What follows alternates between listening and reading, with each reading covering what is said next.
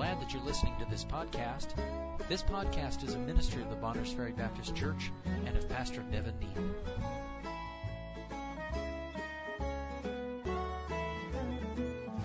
Let's stand, if you would, Colossians chapter 2, and we will read verses 1 through 10.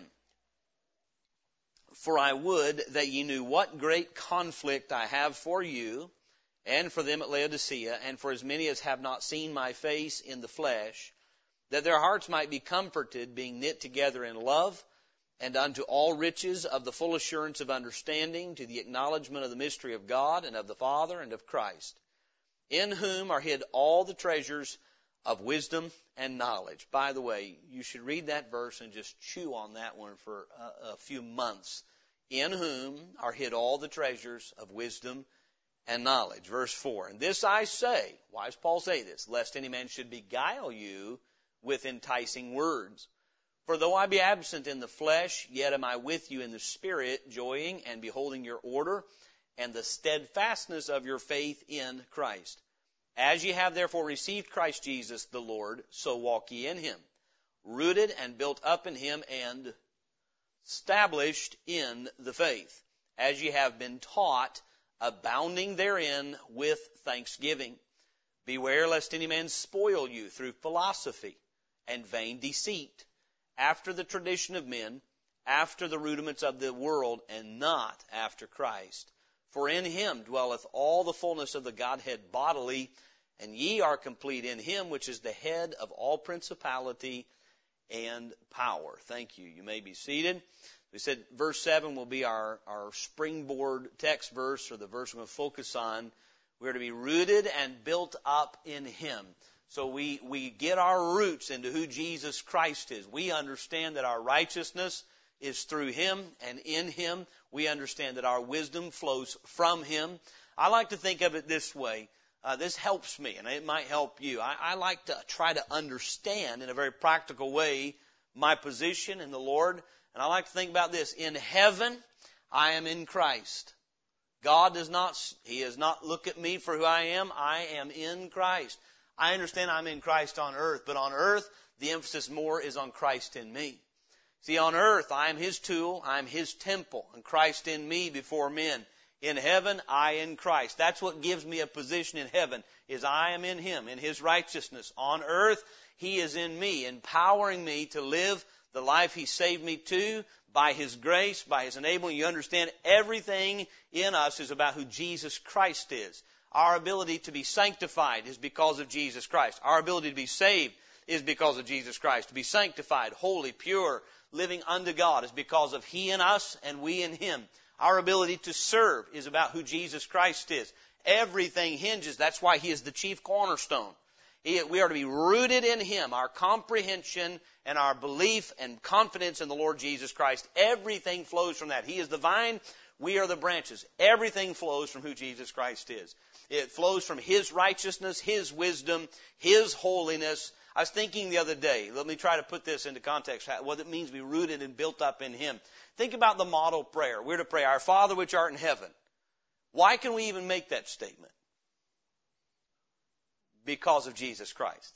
We can't even call God our Father if it weren't for the one mediator between God and men. That prayer meaning this. The answer to the model prayer is one person, Jesus Christ. Our Father which art in heaven, hallowed be thy name. Let me ask you something. Has Jesus Christ hallowed the name of God? You know how God the Father's name is hallowed? Through the obedience of God the Son.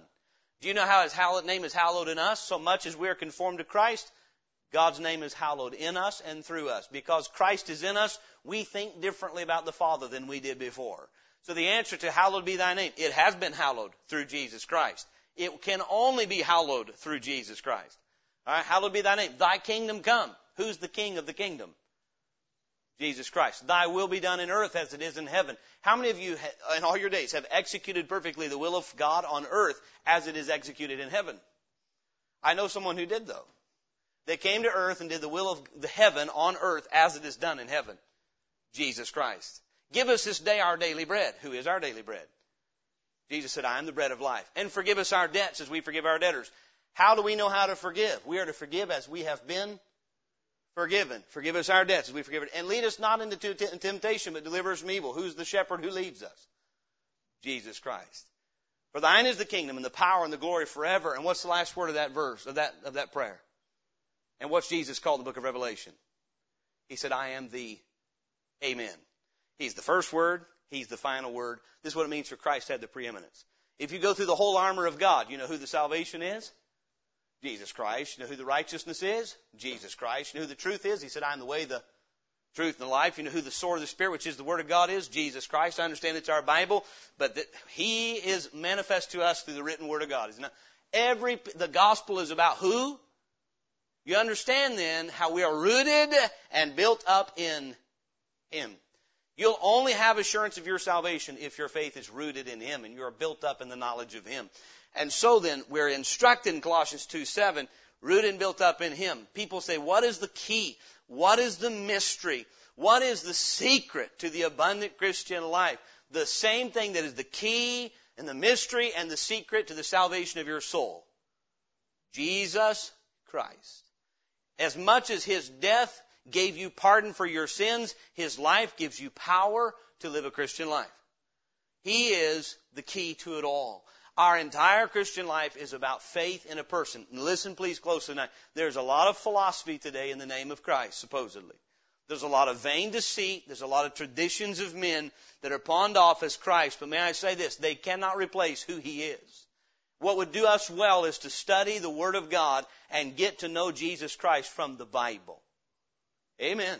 Instead of looking for the golden key that shortcuts us past the process of just walking with the Lord and letting Him have rule in our hearts and lives and knowing Him through Scripture and prayer and submitting our will to Him, instead of looking for that little shortcut, that book out there where somebody gives us the secret recipe to a quick, abundant Christian life, there's no such thing. When you got saved, you got everything you need. I don't believe we can overemphasize this. The day that you put your trust in Christ, you and I did not understand all we were given the day we were saved. I didn't. But I promise you, you were given everything you need to make you fit for heaven and fruitful on earth. And it was given to you in the person of Jesus Christ. That's what Colossians 2:7 is all about. I've been saying to us, many a Christian are living under their privileges. Here's why. Living under your privileges means something is spoiling us. Something's robbing us of the riches that we've been given in Jesus Christ. I'm in Him, and He in me, and by Him I have all that I need to make me righteous through all eternity, but also to give me power to live faithfully while I'm here. And then if we're not taking part of those riches, we're missing out on the riches of wisdom and sanctification and honor, all the things He's made unto us, then very likely something has robbed us of that. And so where we want to be tonight is we need to be established in our faith in Him. And established means I am certain of what is true concerning Him, and therefore what is true. Colossians 2:7 deals both with what's true of Him and what's true of me because I'm in Him. It says we are what in Him? Complete in Him. Meaning you don't receive Christ and then you add to Christ 30 years of faithful Christian living, and that's going to be enough. No, the moment you believed on Christ, you were complete in Him. We live out of that completion. We don't live from a constant sense of bankruptcy spiritually. We're not bankrupt. We have completion. The moment you got saved, God gave you everything in Christ you need to make you what He wants you to be. It is our job to take hold of those resources by faith, which is why many are so spiritually poor. Little faith means little of the riches of God in my life. It doesn't mean they're not available to me. I've just not availed myself of them. I read a quote today, and I wish I had written it down. It's a great quote. I have a pastor friend that emails to lots of pastors, and he sends an email out. And this morning was on this matter of the difference between when a person gets saved, they're saved, and you'll be as saved as you're ever going to be the day God saves you. And the quote was by M.R. DeHaan. And he went on to say that there are those, though, who simply get saved, and that they're glad they're going to heaven, and then there are those who develop what they've been given. Meaning they act on and they activate the riches they've been given and take advantage of the benefit that's been given them in Christ. And so that's really where we're coming from tonight. So in Colossians 2:7, as far as being established in Him, I just want to give a few things there to exemplify what he's talking about. In regard to being established, I want to give you 4 things tonight, and what we'll do is give Scripture verses to bring these things where these things are brought to light. When it comes to our establishment, we read to be established means to stabilitate, to confirm, to establish, to get you in your heart to where you are settled on what you know to be true. You are settled. We're going to give some particulars of establishment. You're settled on where you're going. You're settled on who you are in Christ. You're settled on Him. And so the potential for establishment is where we're going to begin tonight. Is it possible to not be driven about with every new brand of doctrine that comes around? Is it possible to be steadfast, unmovable, not blown about by every wind of doctrine? Yeah, it is possible. Absolutely. But may I say this? If I could put it this way, spiritually speaking, we are living in a very windy time. There are a lot of doctrinal winds blowing, and what has happened is, and I do believe this, because of the information age, access to the internet, one of the things, I can just say this from a pastoral position, one of the things that makes it challenging to get weak Christians strong is the competition with truth that there is via the internet. For every pulpit that's preaching the truth, and by the way, there is truth on the internet. Don't misunderstand. It's a great tool if it's used correctly, but there's also an abundance of lies about God, about the gospel, about salvation, about how to live the Christian life. And so then, there's the potential to be blown about by people's ideas, philosophies, and traditions is greater, I think, probably right now than it's been in the history of man because of the access and availability of these philosophies and traditions. And while I'm so appreciative of the information age on some parts, on other parts, there are a lot of folks that have never gotten established in their faith. I've seen this happen many times. Someone comes, hears the gospel, maybe a neighbor is trying to win them to Christ, maybe somebody at their work, maybe somebody from the church came by and knocked on their door, and nobody else is trying to reach them with the gospel. No one else was going after them. You got them under the sound of the gospel. They came to faith in Christ. They got saved. You begin to get them established in what God has done for them, getting their focus on Christ, getting them to have assurance of salvation, assurance in the Bible, assurance that God would use them through a local New Testament church and facilitate them and serve, and some other individual or church snags them and says, come over here. I believe every newborn Christian is going to have to deal with that at some point in time. To try Satan working to pull them away from the truth, offer something that is counter to the truth, and keep them from getting rooted in the truth. May I say this? Once God saves you, Satan cannot unsave you, but he sure can keep you from getting stable and strong in the Lord. And so, the potential, though, for establishment is as great as the potential for going astray.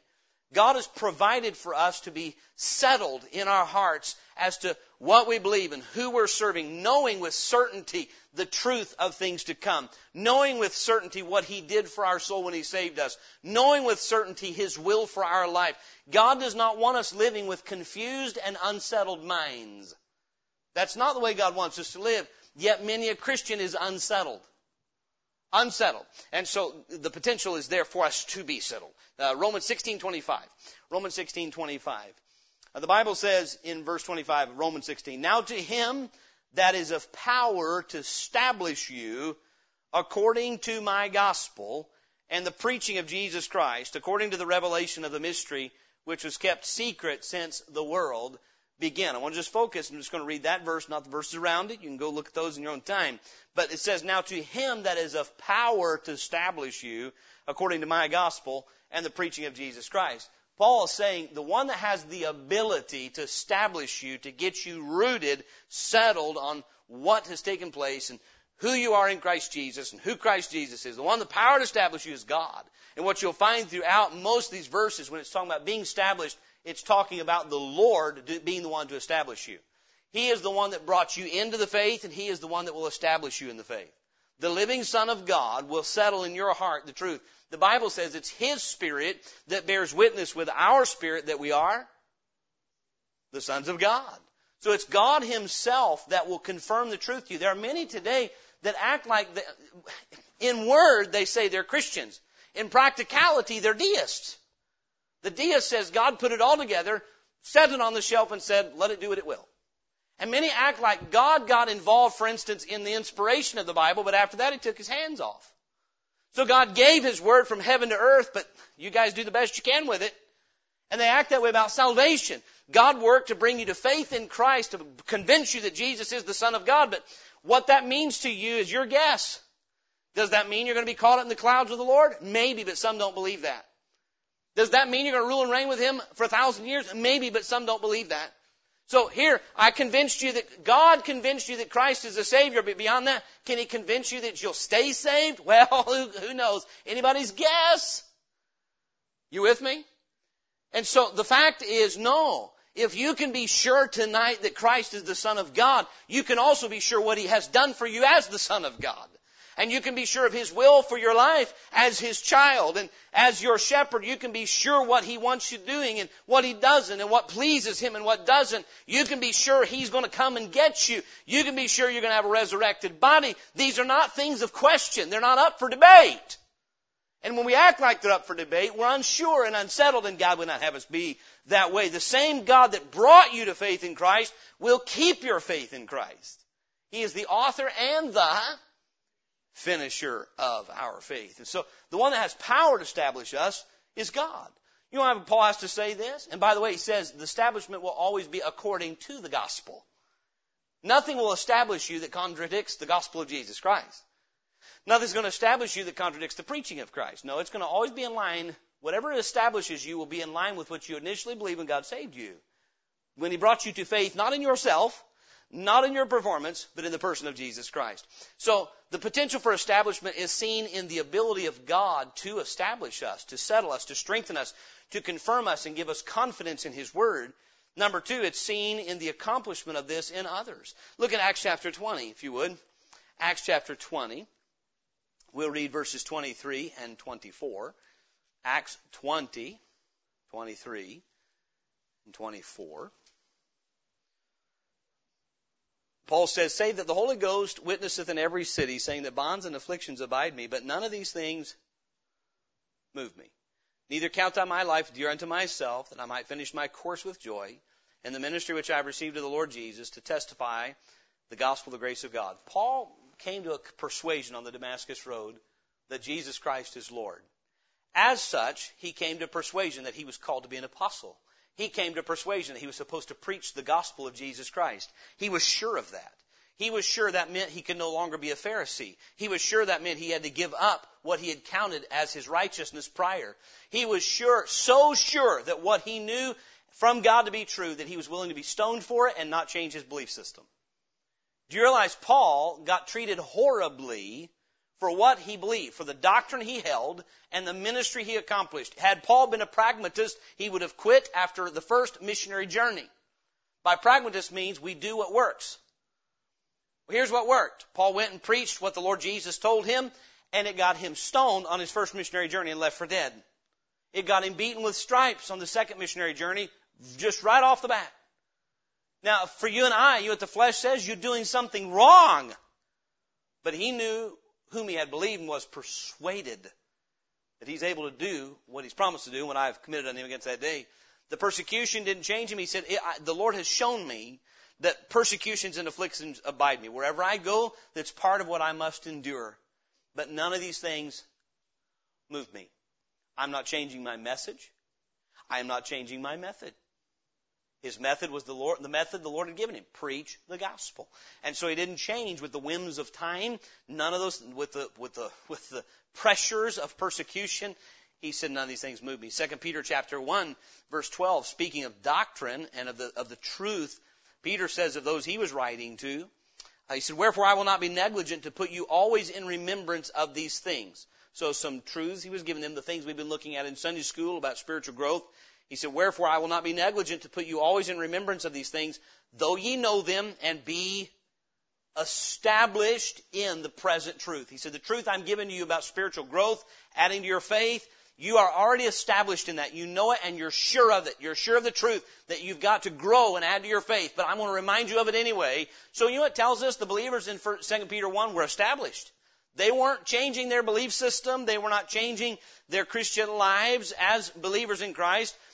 They were established. So the potential for a child of God to not be blown about, to not go astray, is seen both in God's ability that He states He has the ability to do, but then you see that ability in practicality in the lives of people recorded in Scripture.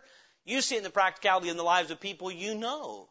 People who've undergone tremendous a pain and difficulty because of their faith, because of their belief of God's Word, because of the things they hold to from the Word of God, both about salvation and sanctification and service and God's the coming kingdom, whatever it may be that God has settled them from His Word in. They've suffered for that and not moved.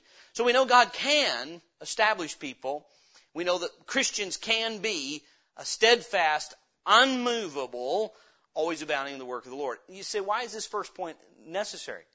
Because if you look around you and we start focusing on how many people slide or change or are drifting, it can look like it's not possible. But it is. But may I say this? The child of God will only be established when God does the establishing. Now, we'll get into how He does that in just a moment. So, the potential is there. Number two, the particulars of establishment. God wants us to be established, and He outlines it in the Bible in a number of different particular areas. We are to be established in our heart. We're first of all to be established in our heart in what we believe. So that is referring to our doctrine. Doctrine does matter. If a church minimizes doctrine, you really don't need to go to that church. If you have a choice, of where to be, a church that says, around here we emphasize love, not doctrine. That's an oxymoron. Our doctrine, by the way, you know what that statement is? It's a doctrine. The very statement, we believe that love is more important than doctrine. That's a doctrine. So it's a false statement on its face. And so the fact of the matter is, the first thing that the Bible says that it's profitable for is doctrine, meaning knowing what to believe. Doctrine is vital. It's the foundation of everything else. Our doctrine is going to be the foundation of our disposition. Our doctrine is going to determine our direction. Our doctrine is going to determine what we do. If you believe you can lose your salvation, is that going to affect the way you live your life? Is it going to affect your spirit? Yes, absolutely, because what's going to happen is, if you have any sincerity in you at all, you're going to be constantly worried that you're not saved. The only way a person that believes they can lose their salvation can be convinced they're not saved is to be insincere and ignoring of the truth. Because we start labeling sin the way God does, then any person would say, how can I be saved if I've got to keep it? If you only lose your salvation over getting drunk or committing adultery, well, then you become a Pharisee and think that you're saved. But if you really believe you can lose your salvation over spotting yourself with sin, such as pride, or envy, or wrath, or covetousness, then you'd constantly be in doubt and fear. So what we believe matters, does it not? If you don't believe that your Bible, the one you have now, in this day, is infallible, aren't you going to be constantly questioning what it says? Oh, trust me, you will. I will too. If we don't believe that we can trust the Bible we have. So if to me the only infallibility is back somewhere else, then this one is up for debate. Is that correct? If that's what we believe. So our doctrine matters. And so the first place God wants us settled is in doctrine. He wants us to be established in doctrine. Go to Acts chapter 16. Acts chapter 16.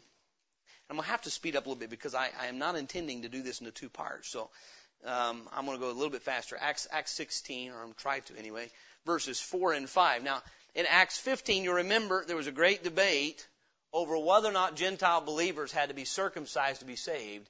Did they have to keep the Jewish law in order to be saved? Did that issue get settled? They got the matter established. So that what was settled is no, you don't.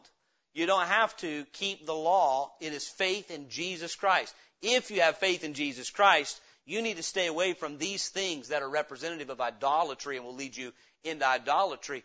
But we're saved by faith in Christ alone. It was so established that the apostles wrote it down.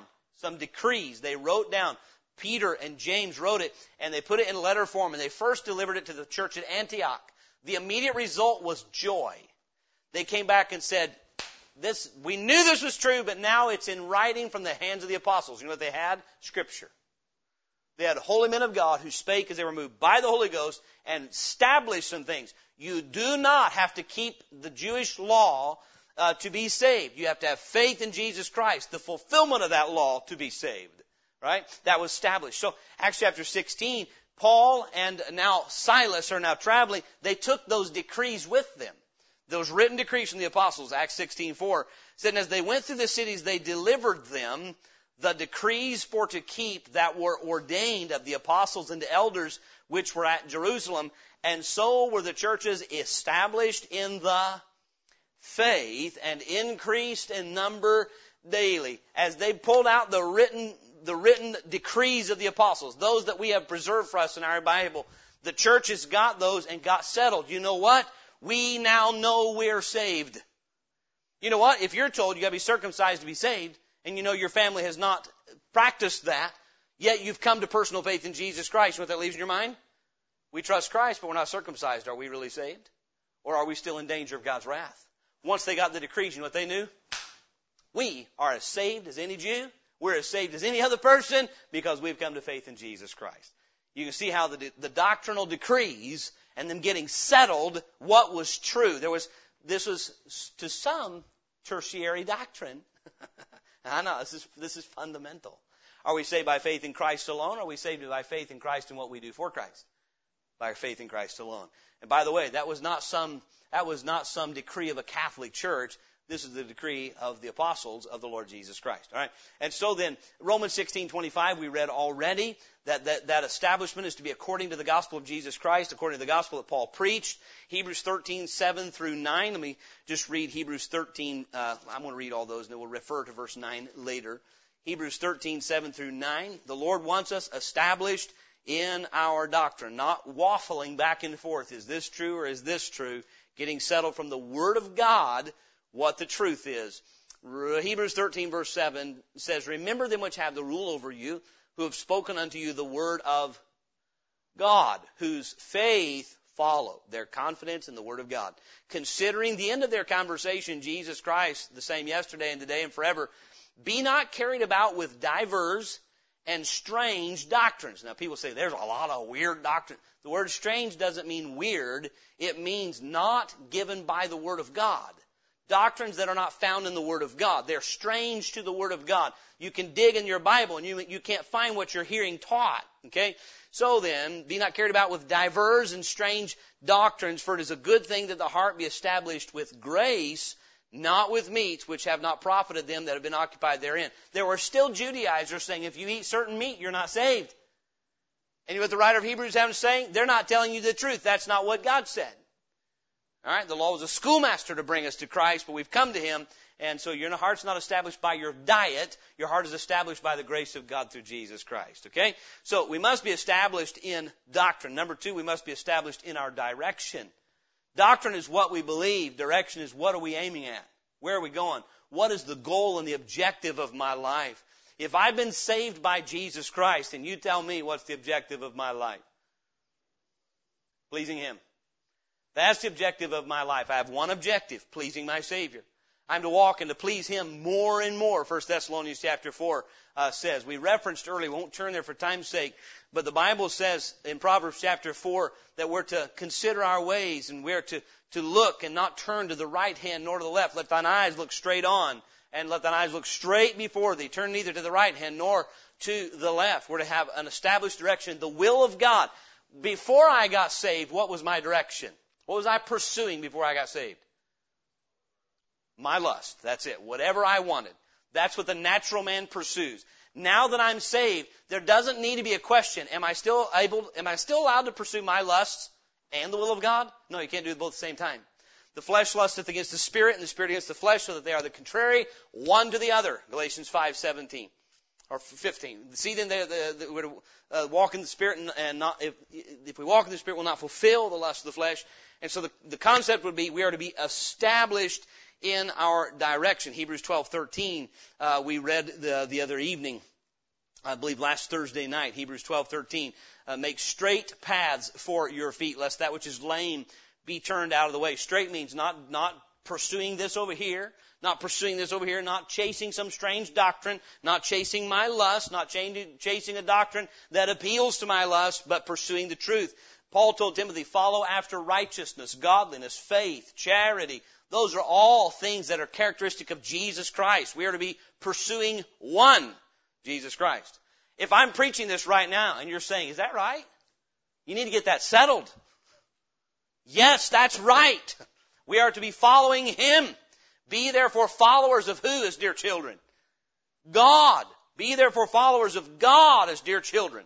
That's who we're following tonight. And for the child of God, God doesn't want us constantly vacillating. Today I'm following my lust, but now I'm following Christ. Now I'm walking in the flesh. Now I'm walking in the Spirit. No, we're to walk in the Spirit and will not fulfill the lusts of the flesh. I am to be established in my way. Let all thy ways, Proverbs 4 says, be established. I need to get settled. What does God want?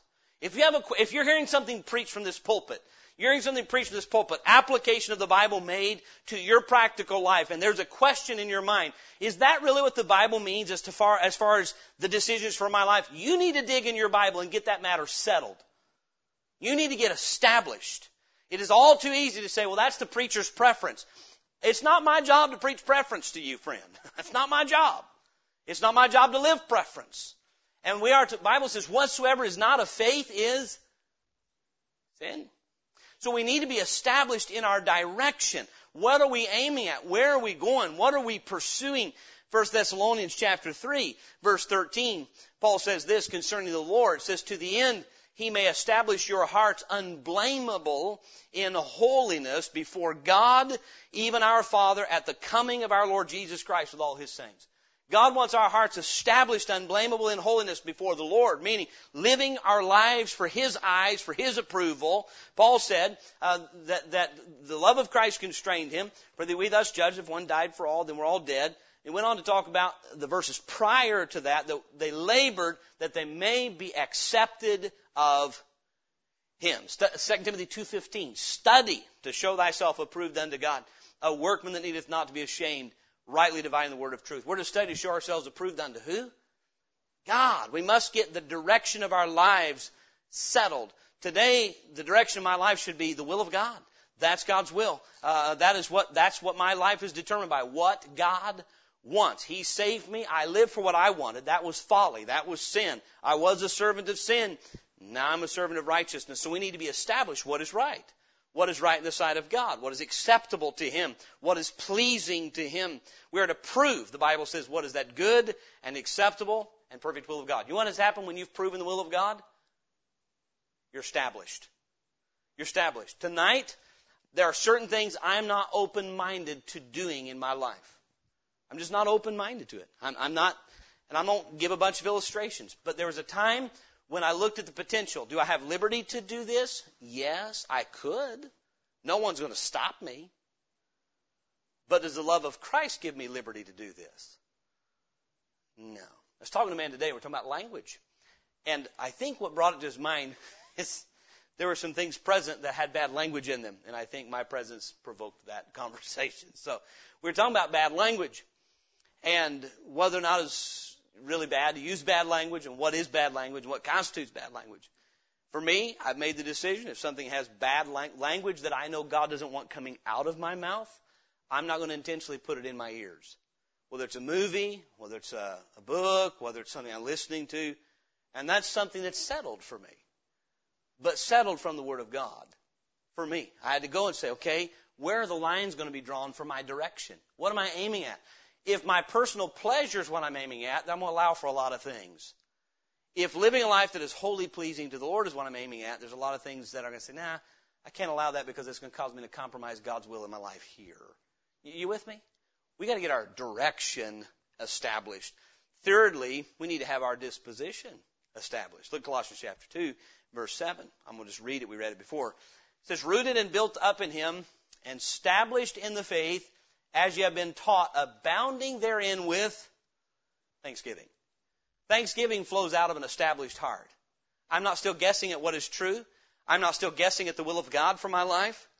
I'm settled, and I can have a thankful heart. I can be satisfied and thankful. You realize God deals with our disposition as much as He does our direction. Meaning, what am I aiming at? What are the steps I'm taking? Where am I going? What am I seeking to accomplish? My direction is this. I'm headed for the judgment seat of Christ. I'm aiming at hearing well done. Right? And so then, in the process of that, we are to have the right disposition. We're to rejoice in the Lord always. And again, I say, rejoice. We're to give thanks to God for all things. So we need to be established in our disposition. Are there dispositions He's not pleased with? They need to be put away. If I know there's pride, I need to put it away and replace that with humility by the Word of God, by the grace of God. If there is envy, if there's covetousness, those are dispositions, discontentment, so on and so forth. So we need to be established in doctrine. We need to be established in our direction. We need to be established in our disposition. And as a result, we will be established in our deportment. 1 Thessalonians 3:13, again, by deportment, I mean what we do. To the end, he says, He may establish your hearts unblameable in holiness before God, even our Father, at the coming of our Lord Jesus Christ with all His saints. Then, the Bible says in 2 Thessalonians 2:17, comfort your hearts, speaking again of the Lord, comfort your hearts and establish you in every good word and work. God wants to establish us in every good word and work, meaning He wants our speech to be established. He wants us to be settled in and constant and steadfast in using the right kind of words. Let your speech be always, that word always refers to establishment. Let your speech be always with grace, seasoned with salt, that you may know how you ought to answer every man. Colossians 4:5 and 6 tells us. And so our speech is to be always with grace. We're to be established in every good word and work. You know what? Your Bible reading is a good work. That doesn't need to be sporadic. Your prayer life is a good work. That doesn't need to be sporadic. Being faithful to assemble with God's people is a good work. It doesn't need to be sporadic. Witnessing to the unsaved and giving them the gospel is a good work. It doesn't need to be sporadic. Giving of our time to other people, helping in practical ways, being kind to other people, doing to them as we would have them do unto us, giving to people. This is good works. Good works do not save us, but good works should be established in the life of someone who's saved. Obeying your parents' children should not be sporadic. It shouldn't only be when they're around. When mom and dad are there, you should obey. When mom and dad are not there, you should obey. Why? Because you're not doing it for mom and dad. It's for the Lord. Amen? We're to be established. You know what? The most constant, stable people on planet Earth ought to be Christians. Because we know what's right. And we're free to do it. We're free to do right.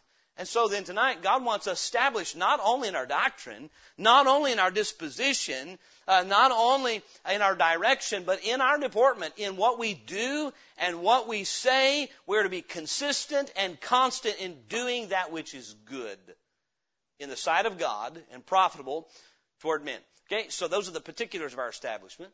The provision, a lot of these verses we've already seen, so I'm going to reference them and move fairly quickly. We have seen the provision for our establishment. The source of our establishment is who?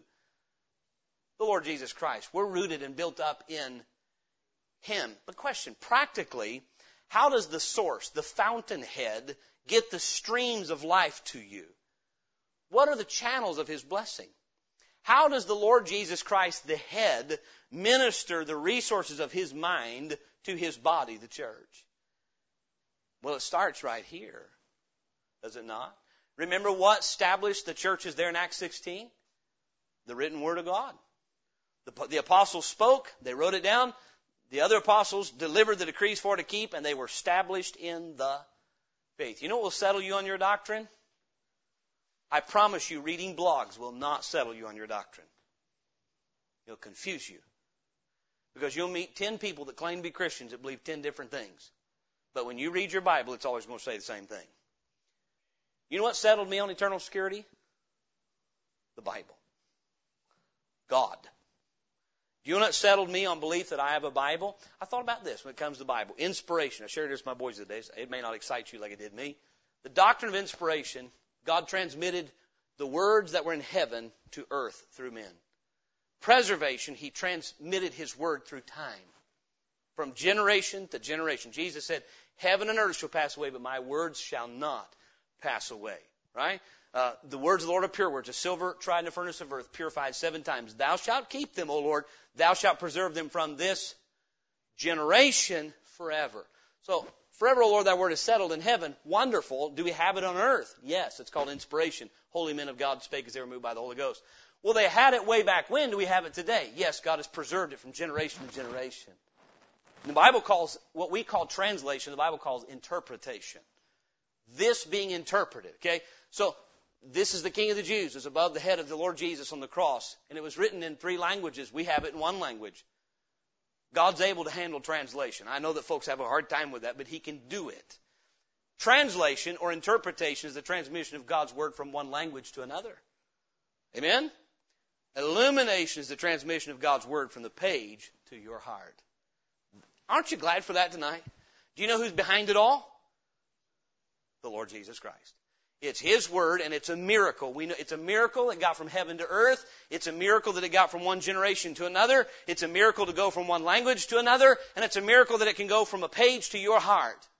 And if you don't believe in a miracle-working God, take your Bible, check it in at the nearest garbage can, and go live your life.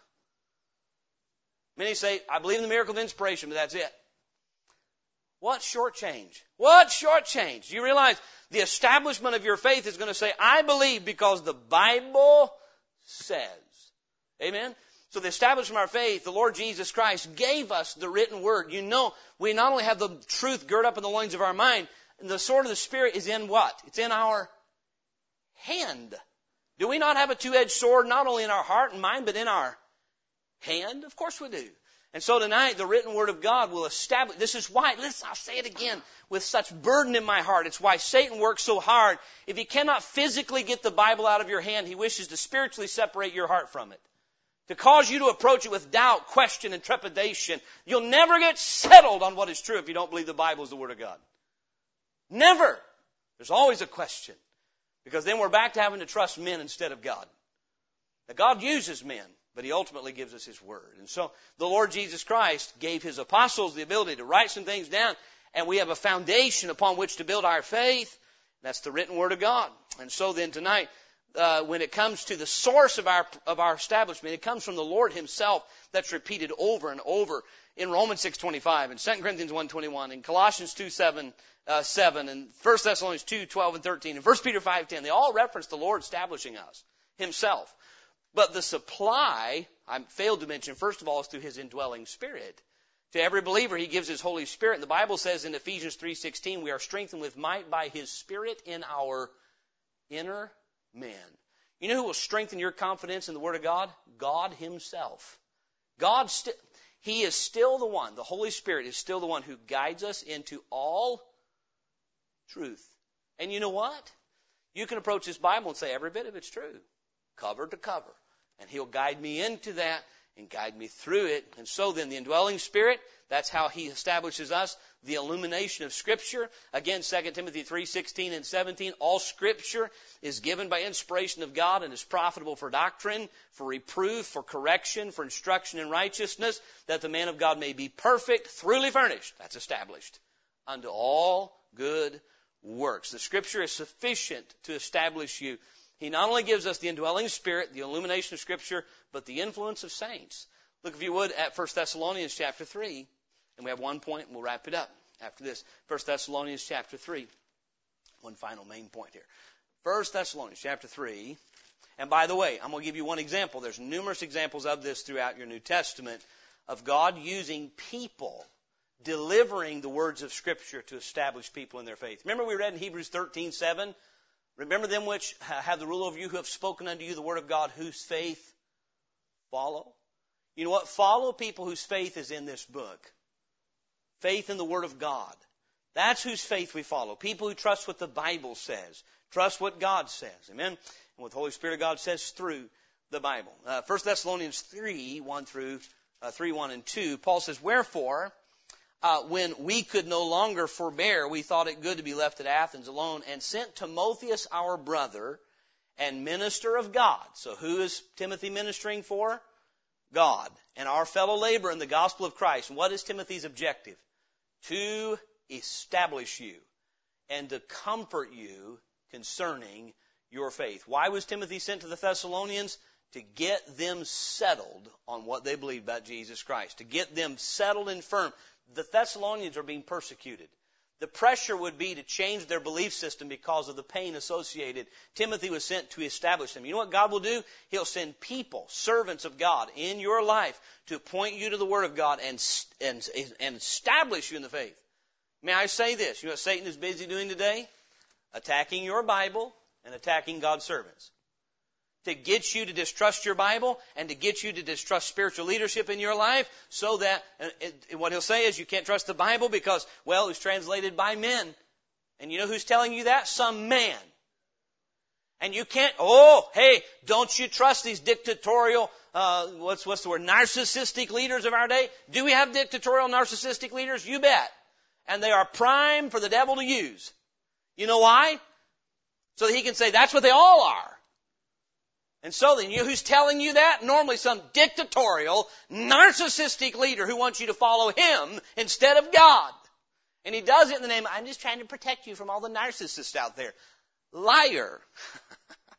Those guys are generally liars, tools of the devil, sometimes children of God and still tools of the devil. God will use us to help each other be established in the faith. Amen? And so then finally, the purpose for establishment. The purpose. Why does God want us established? It's pretty self-explanatory. He wants us strong spiritually. He doesn't want you waffling on truth. He doesn't want you double-minded. He doesn't want you blown about by every lie that comes your way. He wants you to be settled in your heart on what He has told you in His Word.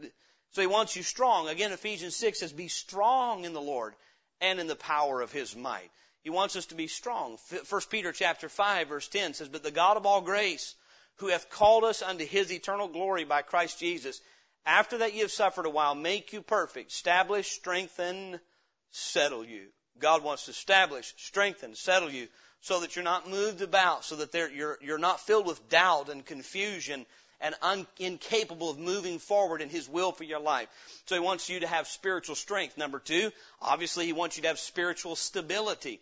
You can't here's what makes us move. When someone tells us something that's conflicting with what we believe or what we've been taught, you know what makes us move? We're not sure that what we've been taught is true.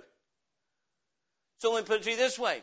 You've been taught that when God saved you, He's going to save you for all eternity, that you're sealed with the Spirit in the day of redemption. But if you've not got that matter settled in your own heart, somebody's going to come along and craftily with the Bible going to say, but what about that text in Hebrews 6? It says, if you fall from grace. They never quote the verses following and say, but we are persuaded better things of you. They never quote that one. And they never quote, and if you have fallen, you cannot be renewed to repentance. They never quote that.